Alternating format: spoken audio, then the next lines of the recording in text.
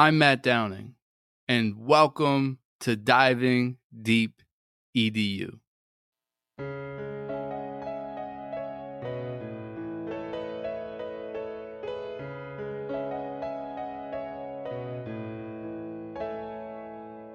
Curious conversations with all types of peeps. Encouraging innovation, we are diving deep. Certainly education is what we like to speak. Fervent with dedication, now it is time to teach. Yeah.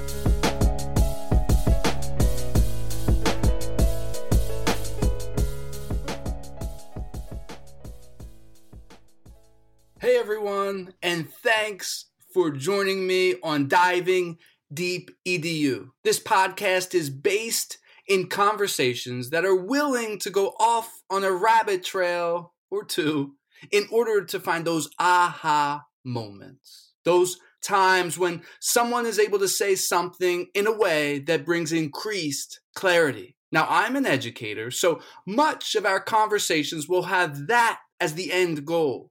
How can the things that we are talking about help us to dive deeper into educational practices?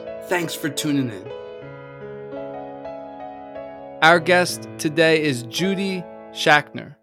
Judy is the #1 New York Times best-selling author, illustrator of over 23 books for children, including Bits and Pieces, the Skippy John Jones series, my personal favorite, Yo Vikings, The Granny Man, and Willie and May. She has won many awards, including the first E.B. White Read Aloud Award.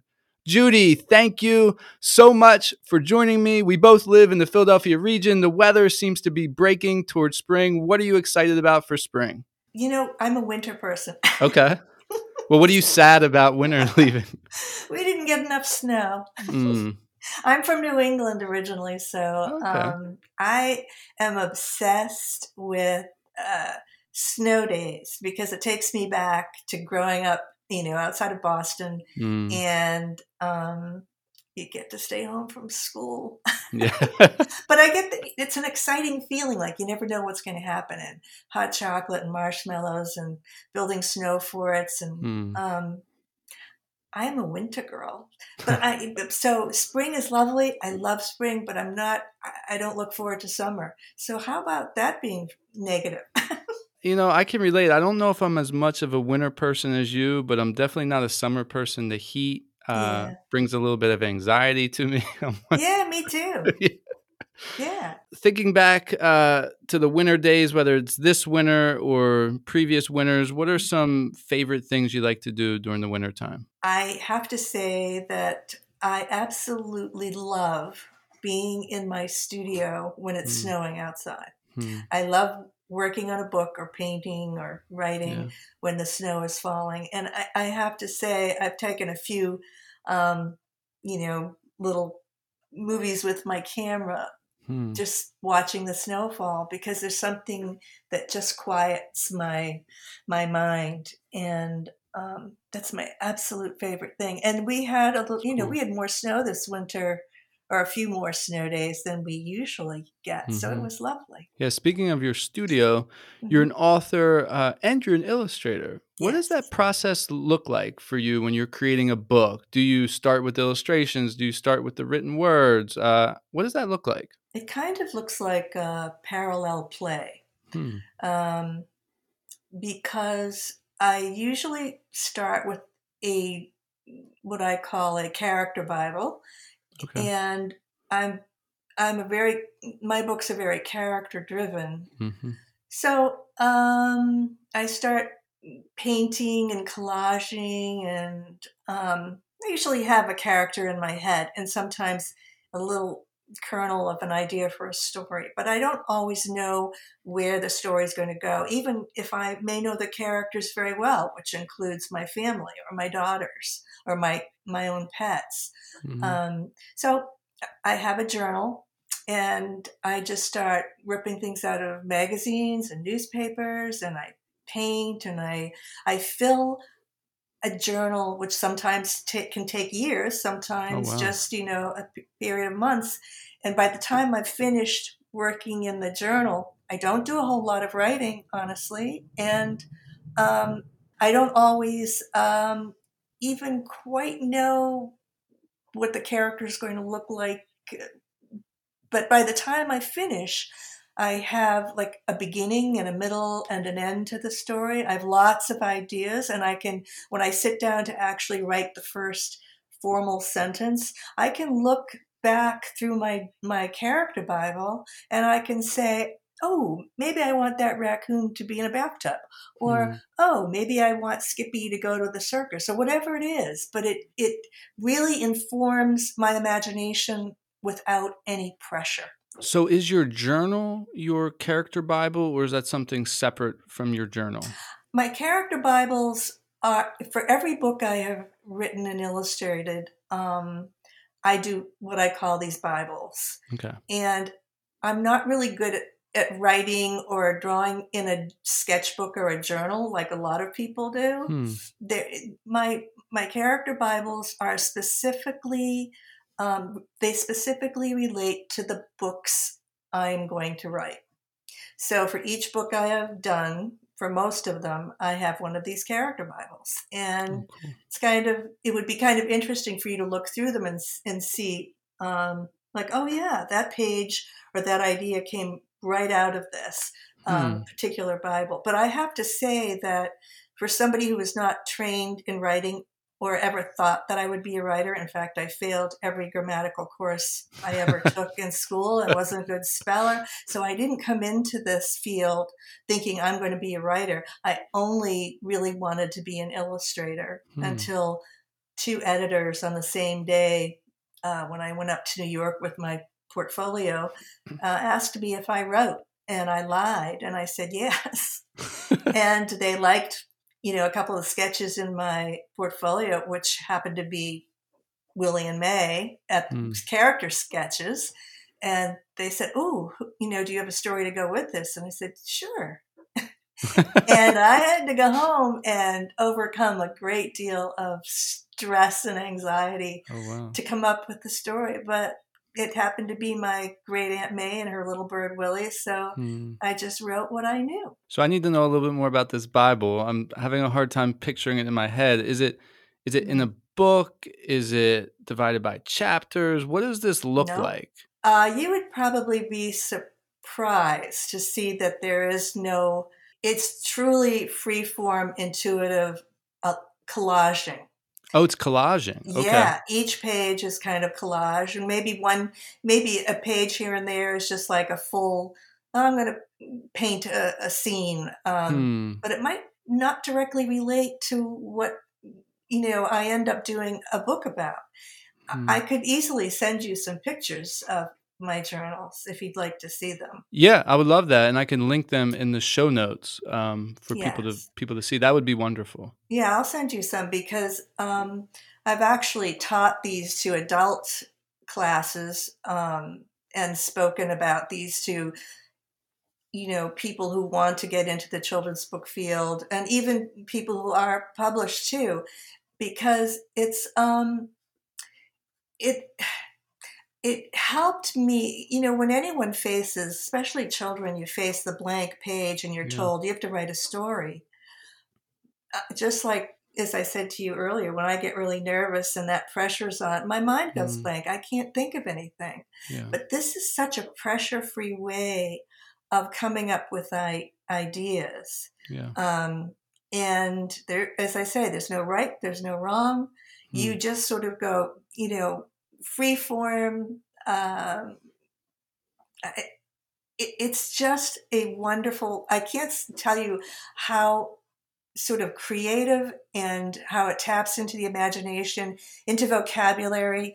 You can just, hunt if you're doing a book about horses, or you're doing a book about cats, or you're doing a book about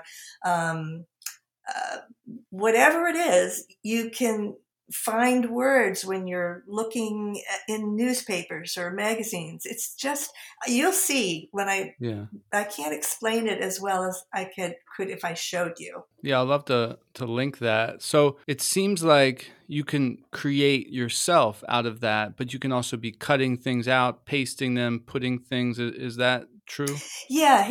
So I used to visit a school in I'm trying to think, it was like Coopertown Elementary School.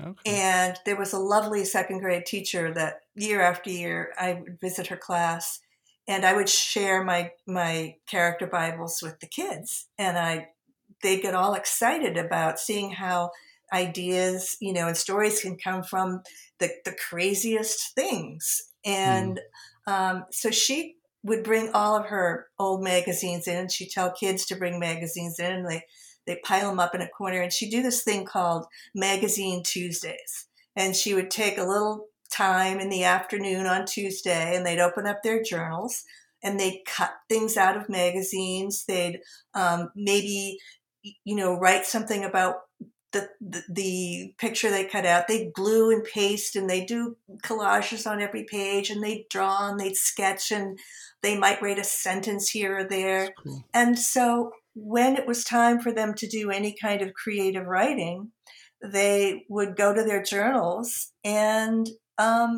it would fill in a lot of blank spaces. Because when you just illustrate for a writer, for instance, a writer doesn't always tell you what the characters look like. They don't always tell you where the characters live. They don't always tell you what kind of, dishes they may use, or what kind of curtains are hanging there, or what their pets look like. So to have a journal or a character Bible that's full of all sorts of ideas that aren't necessarily related to anything, that just fills your mind with all kinds of possibilities. Yeah, it sounds like this process helps you sort of get past any roadblocks that prevent your creativity from happening. Why do you think that is? I think when you have to create things out of nothing, writers and illustrators are kind of like magicians in a way, unless you're writing about, even if you're writing, like, which I have written about my cats repeatedly, I know them, and many of Skippy's stories come from actual things that Skippy would do. Like, he used to love to bounce on our bed, and he'd frequently fly up in the air and then miss the bed, or he'd get on top of the railings on our second floor and be like a circus performer and do scary turns on the railing and then fall, like Cirque du Soleil. So many stories that aren't real come from real things. And I think when we're like, especially in school, and I remember so often, like, you have to write a story about this, or you have to write a report on, I think I wrote a report on coal mining when I was in middle school. And where do you begin? What's your first sentence, So it's research. And for me, the research of imagination is by sort of culling, and I love magazines. I love the old-fashioned hold it in your hand magazines, and I love going through the newspapers and the New York Times and looking for wonderful type or pictures of something that looks interesting or could possibly turn into a story. And I think if kids were like, I always say that journals are kind of like a piggy bank. And Emerson used to say this, the great old American philosopher, that journals are like the savings bank of the mind. And every day you should deposit something of inspiration.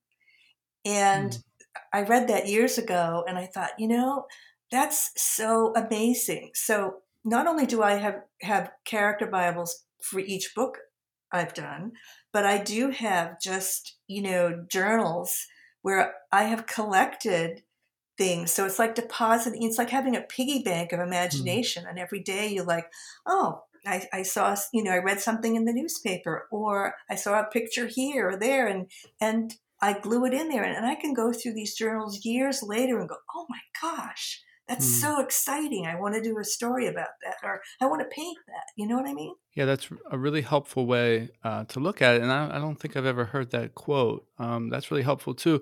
And I really like the way that you're explaining these things. To be honest, it's a new way for me to look at the writing process. And I think it can be really liberating, and maybe something that's sort of holding back people from experiencing, the benefit of journaling. So maybe not necessarily having to write a whole page, but putting a Oh, picture, putting a word, putting yeah, something in there, right? Is that yeah. is that what you're getting at? You're very, yeah. I it's funny. I write books for a living, and yet I have a very hard time verbalizing or expressing myself. And Mm. yeah, I think also because I didn't come from a background of writing, Hmm. that it took me, when I wrote my first book, I was so afraid to hand it in because I really thought my editor would say, "Oh my God, this girl is not a writer." But what I learned, I, I have a dictionary. If I am hunting for words, I have my thesaurus. And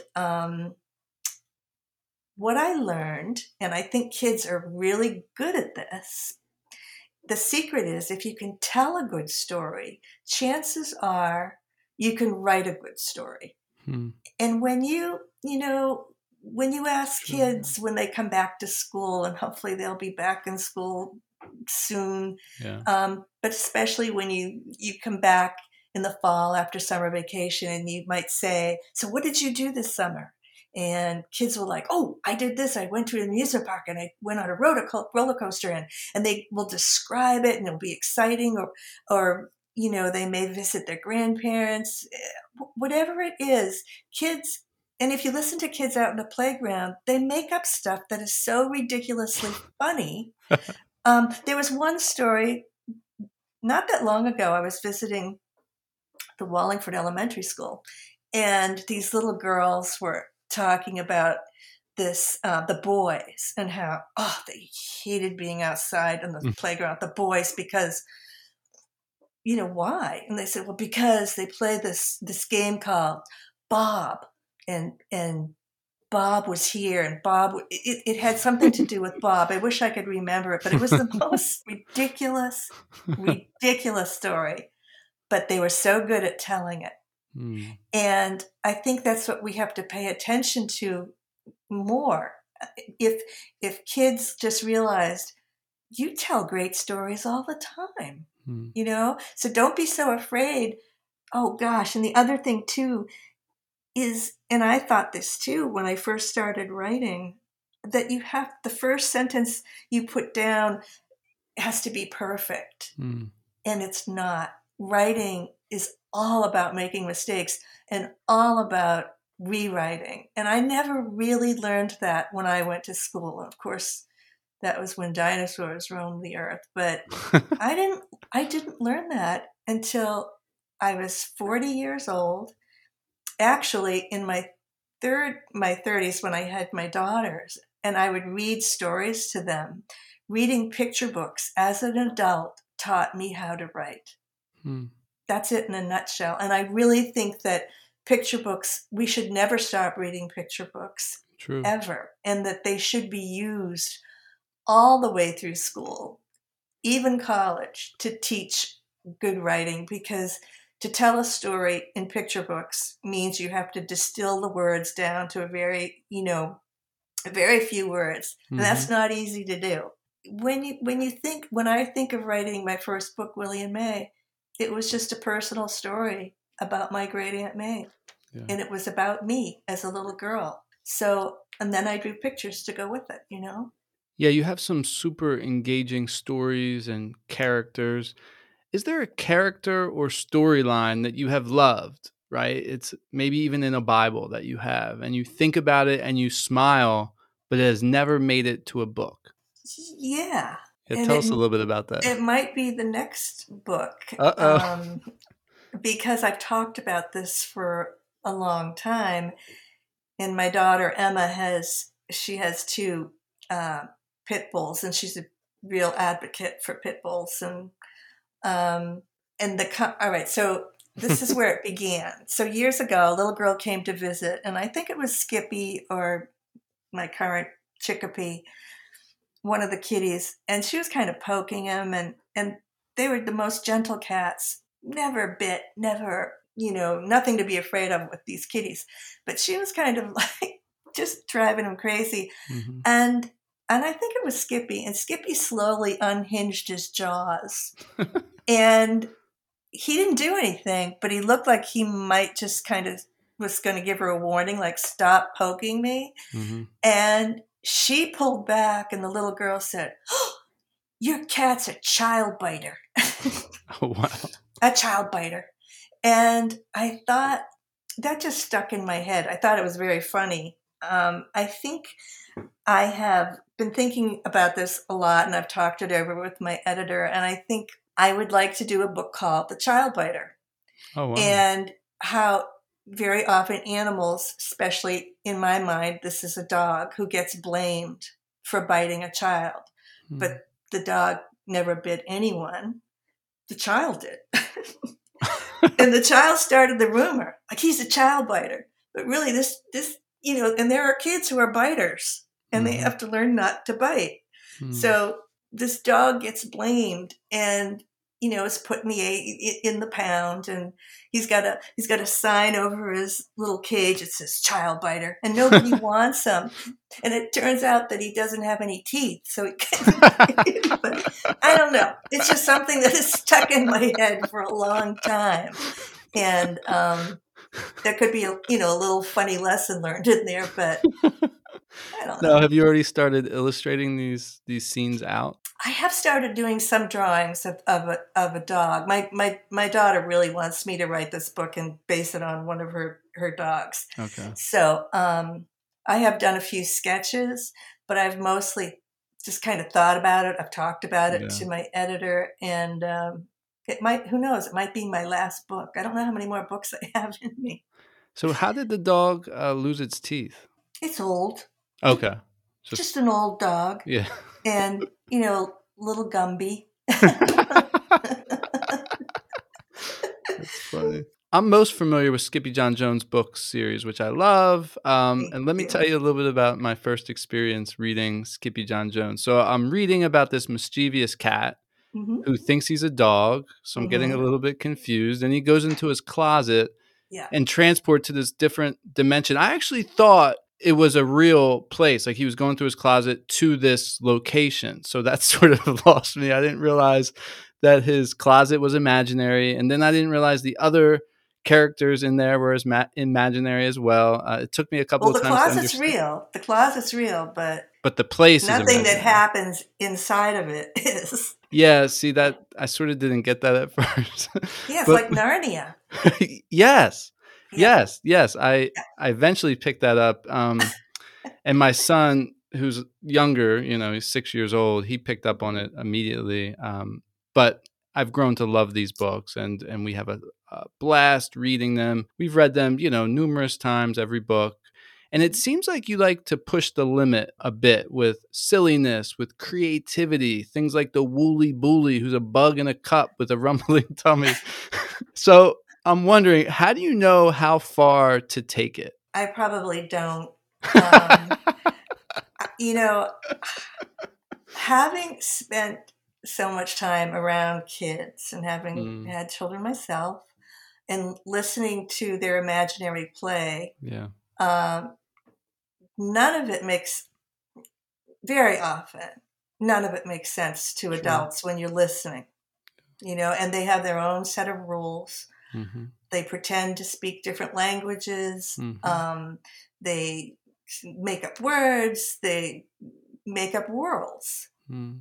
And so for me, I love puns. I've had more people ask me about references like, I guess it's The Big Bones, where Darwin, who buries his bones, and Skippy wants to be a paleontologist. Mm-hmm. And my daughter happens to be a paleontologist, Emma. So that whole theme played into it. And when, Darwin finally wakes up and realizes that Skippy has been collecting his bones for months and storing them in his closet. And his mother finds out, she says, "You return all those bones to Darwin." And he's like, says he's going to. But Darwin comes to the door and Skippy's standing on a whole pile of bones. Mm-hmm. Well, there's a little Bob Dylan reference. There's like, knock, knock, knocking on Skippy's door. And so there's a Bob Dylan reference in that. And then, there were so many pop culture references for adults in the book. So I have so many grown-ups who are fans of them because they recognize I put things in there for them too, because they have to spend night after night reading these stories. Kids love silly. Yeah. And you just can't be too silly for kids, and I am a silly. There's a huge part of me that is very silly and loves that. I love wordplay. And it all began with, our cat Skippy was Siamese, had large ears, looked like a Chihuahua.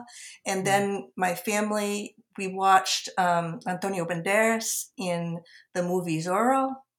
And I took something from, I think in the movie he says something like, I am a great sword fighter. And for some reason, his voice and his incredible accent stuck in my head. So whenever, how if you have a pet, you always give your pet a voice. You always make them talk. So I don't know for how long Skippy spoke to me like Antonio Banderas. He says, oh yeah, Mamalita, I love you. So whenever I visited schools, and back in the days when I would take my slide projector around, I would show pictures of Skippy, and Skippy was the great sword fighter. And the kids loved it. Yeah. And this was just making up stuff, and they would make up stories, and especially the kids who were, native Spanish speakers, they would offer their, words and nicknames and all sorts of things. And we had so much fun that finally it's like, I've got to write this book. And it just, who knew that it would become so popular with kids? But I think it's because they love to pretend. They love to hear that voice. And some people think that I am making fun of Spanish and I am making fun of Mexican culture, but it's quite the opposite. It's a total celebration of sound, of language, of when children, we all pretend. And when I was little, I lived above an Italian family. I lived next door to a Saudi Arabian family, across the street from a French Canadian family, and behind me, a German Jewish family. And there was a British woman family that lived on the other side. And they were double-decker houses, and outside of Boston. We were all crammed close together, and I could hear all of these different accents. And as a little girl, I'd be drawing these stories, and I would be speaking in all of these accents. And I loved pretending, being somebody else. And so that's kind of where all of this came from, a combination of Antonio Banderas. And I have to say that anyone that can make a nasal spray sound beautiful, which is Nasonex. I've had huge audiences repeat after me, Nasonex. And they're like, why? Because it's beautiful. Even Stephen Colbert had Antonio Banderas on. He said, just say this word. And he said, Nasonex. And, it's powerful. It makes you feel powerful to be able to speak in this, powerful, beautiful way.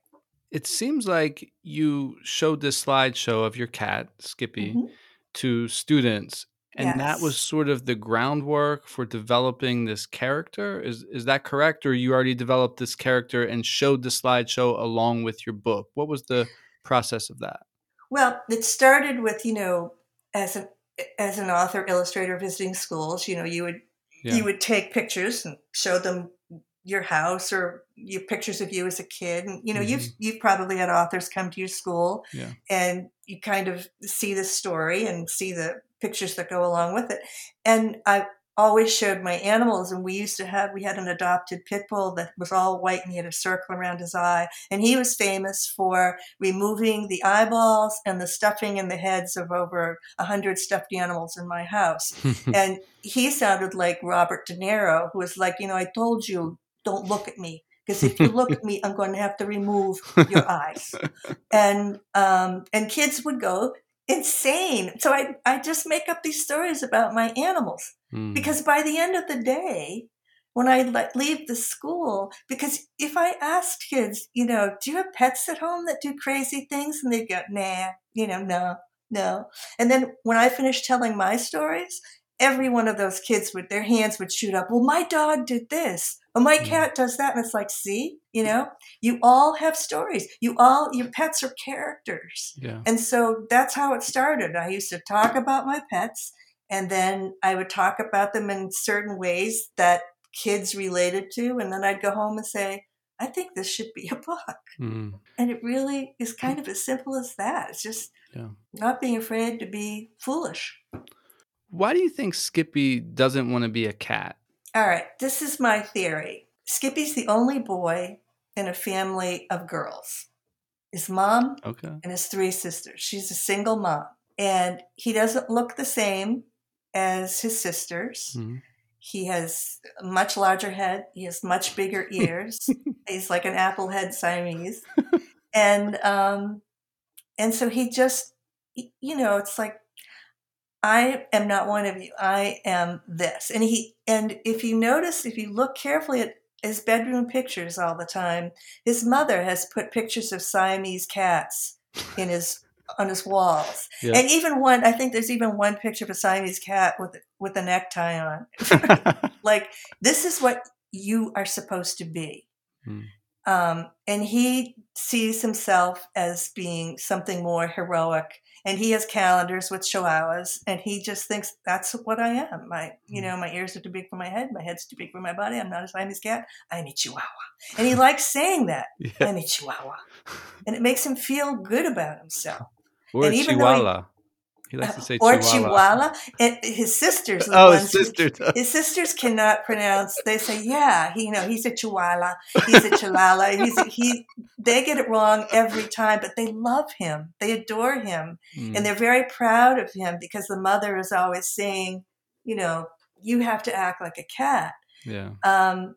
And parents always want their kids to behave in a certain way. And Skippy he just believes right down to his paws that he is a Chihuahua. And he knows that Chihuahuas originally came from Mexico because he's done his reading about them. And if you come from Mexico, then you probably speak Spanish. And he does not know how to speak Spanish. He pretends to. He does it phonetically, and he adds I get slammed all the time for, she puts ito at the end of the words, and she thinks she's teaching kids Spanish. And it's like, no, this is the equivalent of a 4 or 5 year old little kid who thinks that he's speaking a language and wants to speak it desperately, and he tries. And the Chihuahuas are really just beanbag dogs. And at the time I wrote these, kids were collecting those little velvet beanbag dogs. And so he goes into his closet. He's got beanbag doggies. He thinks they're a pack of Chihuahuas that befriend him. And he becomes one of them. And he sees himself, they see him as kind of heroic. But basically, they're manipulating him to do what they want him to do because he's bigger. Yeah, true. And he always goes in as like, I'm the brave one. But if you notice, in every single book, he scares himself. And he has to find a way to escape the closet because he scares himself. And it's really a complicated little tale, I think, about child psychology and how this character makes him feel good. He's able to go into the closet and make himself this imaginary world. And I think it's all a good thing. And at the end, no matter what he does, his mother still loves him. Well, let's talk about the mom for a minute. How do you think his mom does with letting Skippy think that he's a dog, because sometimes I feel like his mom sort of, okay, embraces his little, the little lovable names that she has for him. But then sometimes it seems like she gets so frustrated and doesn't want to give him space to be a Chihuahua. What do you think about that? Her relationship with him wanting to be a Chihuahua or seeing himself as that? I'm so glad you asked that question. Yeah, she is a typical mom that feels frustrated and yet loves her child. Yeah. This is all right. Another thing that's born out of reality. When my oldest daughter was little, she believed she was an American red fox for like the first 8 years of her life. And so much so that people would give her, they give her fox pelts. Somebody gave her a real foxtail, which she pinned to her pants. I had to make her a complete fox outfit one time for trick-or-treating. But she took this persona to school. Not that she pretended to be literally while she was sitting there, she probably did. But everything she did in terms of all of her artwork, the teacher who was most got so frustrated with Emma was her art teacher. And she one time said to me, your daughter is really creative, but I am sick and tired of her doing everything as a fox. And I have a photograph of Emma in art class, and they were all creating little paper mache heads of themselves.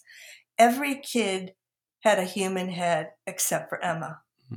Emma had a fox head. And so she would go to bed at night, like her grandmother would give her, old mink pelts that old ladies used to put, around their shoulders. And so Emma had a collection of fur things that she would carefully place on a bed. And then she would get under the covers and she'd be covered in dead animals, basically. And she had a real taxidermy fox from Virginia. That's all she wanted for her birthday one year. She truly believed that she was this thing. And sometimes it would frustrate me. It's like, Emma, why don't you think outside of the fox box? Yeah. But she didn't want to. And so, and I loved her no matter what, but that's the way Junebug is. She worries about her son behaving properly, like a proper cat, not like a dog or a moose or a goose or any. And I think in the beginning, it's like he had pretended to be all of those things until he settled on a Chihuahua. That's where he felt most comfortable. But I think she doesn't always. She isn't the perfect mom. She doesn't always react like, "Oh, that's okay. She's human." Well, she gets frustrated by him, but she does realize she loves him so much. Yeah. What do you think a mom should do? Junebug, or in your situation, when your child is expressing their creativity, what should a parent do? There's a time and a place for everything. And I think you just constantly have to have those little conversations where, you are welcome to believe that you are a fox or whatever it is that some kids love to be dinosaurs or, lions or dogs or whatever. There's a time and a place for everything. And as long as, and she just interpreted all of her artwork, whatever she get well cards. She saw everybody as a fox. She didn't act out in the classroom. So she knew enough not to behave 100% as a fox, but as long as she got her work done and she was polite and a polite fox, she had good fox manners. What are you going to do? It's like, that's their phases kids go through that are kind of wonderful. They are wonderful, yeah. Yeah, you just mentioned this. This is something I've been struggling with the Skippy John series. It seemed like Skippy at the beginning was flirting with other identities, not just the Chihuahua, and then he zeroed in on that. What made him want to become a Chihuahua as opposed to a bird or these other characters? Because when he looked in the mirror, Okay. That's what he saw. My youngest daughter, Sarah, she went through a phase where she just wanted to be a cactus. But the thing that she most identified with was Superman. For some reason, she really wanted to be Superman. And somebody once said to her, she would wear a gold lame cape, yellow swimming goggles, and she would fly. And as she, with her arms out straight, and she'd always look behind her, which sometimes she'd run into walls or trees because she was watching her cape fly out behind her. But one time, I'll never forget this, a woman said to her, "Oh, what superhero are you? What superhero are you?" But she meant like, are you like Wonder Woman or something? And she was so angry, and she just said, "No, I am Superman." And so when she looked in the mirror, that's what she saw. And I remember, she wanted to be Superman for Halloween one year, and I bunched up newspapers and put them in her Superman pajamas to give her muscles. And she was just so crestfallen because he didn't have lumpy muscles. But if when you think back to your own childhood, Matthew, and if you remember pretending to be something, you look in the mirror and that's what you see. You believe 100% in that imaginary persona. And so that's when Skippy looked in the mirror, that's what he saw. And it made him feel good about himself. Whatever gets you through. There's a ton of funny parts in the book. Every book I find myself either laughing out loud or then there's sort of these chuckling moments. Then there's sort of these moments where you just smile, all different sorts of humor and silliness and funniness. What was one of the funniest parts for you to write? Ooh, I love dialogue. It turns out I love writing dialogue. And I love being all of the different characters. God, there were so many moments that I would make myself chuckle. I would laugh and say, when I was writing these books, I'll be 70 this summer. And I was in my 50s, I think, when I started those books. And, I'd be up till 3 o'clock in the morning trying to get them done. And I'd be making myself laugh. And I'd think, I'm getting paid to write about a Siamese cat who thinks he's a Chihuahua. And in order for me to write these things, I act out all the parts. So I am all the different voices, like, when he goes to the circus and Cirque du Ole. That's a good one. He all the Chihuahuas are doing like an Arnold Schwarzenegger, "We will pump you up." I know. And he floats up in the air. Yeah, and they have to give him his vitamins, and I'm making myself, and the dog, and Darwin is like, "Putzi Strangelboot," which I love making audiences say, "Putzi Strangelboot," and I make myself laugh. And one of my favorite books was the last one I wrote, which was Snow What, not Snow Who, dude, Snow What. And kids love to hear me read them because I've had 4-year-olds memorize those books, and they're not easy books to read. They're not, and so they love to play the parts. And the last when Snow What is frozen inside of the cube, and the story is the premise of that story is that his sisters want to read Snow White. He wants nothing to do with princesses or wearing tights, because everybody that's rescues a princess has to wear tights. He hates the whole idea. But what does he do? He ends up playing with a pair of tights, puts them on top of his head. He goes into his closet, and he takes ice cubes into his room, and those things all figure into the drama, and he ends up acting out the story of Snow What. I had a lot of fun writing that book, and just the end when the little, Poquito Tito says, "Just kiss the cube, dude." And he puckers up and he kisses an ice cube. And then the next scene, you see him walking by his sister's bedroom with the pair of tights on, and his little feet, the end of the tights are hanging off his little paws, and he's got an ice cube stuck to his mouth. because, he was in his closet kissing an ice cube, rescuing the princess who was frozen for eternity inside of a block of ice. So what in my mind, what made me go there? I have no idea. But the journey is always fun. Yeah, let's walk into a school building real quick. So we're in a building. You've been in plenty of school buildings, Yes. reading your books and interacting with students. Yes. What do you think helps students enjoy books like yours, whether it be your book or a book that's similar to yours? What helps students enjoy those sorts of books? I do think kids love funny. And they love characters that they can return to.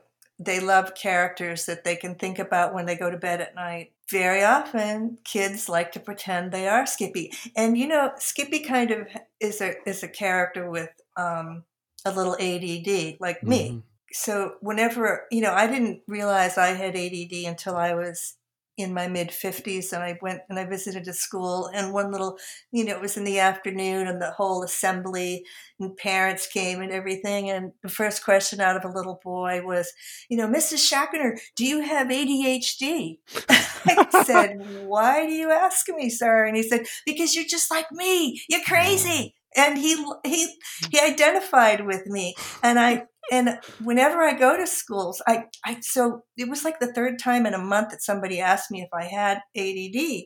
And I went to a doctor and I got myself tested, and I was off the charts, which answered a multitude of questions and frustrations I had had about myself my entire life. So from that moment on, I was a card-carrying member of the ADD Society. And I would go into schools and tell kids, I wish I had known this, because it just means that you have so many ideas in your head that it's hard to sit still with, with all of those things going through your mind. Yeah. But kids identified with Skippy. They loved the idea that Mama Junebug Jones had so many nicknames. And I'd always say, do your parents have a nickname for you? And they'd always tell me. They loved kids who never spoke Spanish, loved if you read all of the 8 books, there's quite a large Spanish vocabulary in terms of vocabulary words. So they loved learning new Spanish words, and I've had more parents over the years thank me for getting their children interested in learning Spanish. For kids who didn't speak English, they had so much fun correcting the way their teachers pronounce words, or they had so much fun inferring, like on both ends, like Spanish-speaking kids inferred the meaning of the English meanings, and English-speaking kids could understand what the Spanish words were, even though I never exactly said it. It was always inferred. So they had to do a lot of figuring out detective work.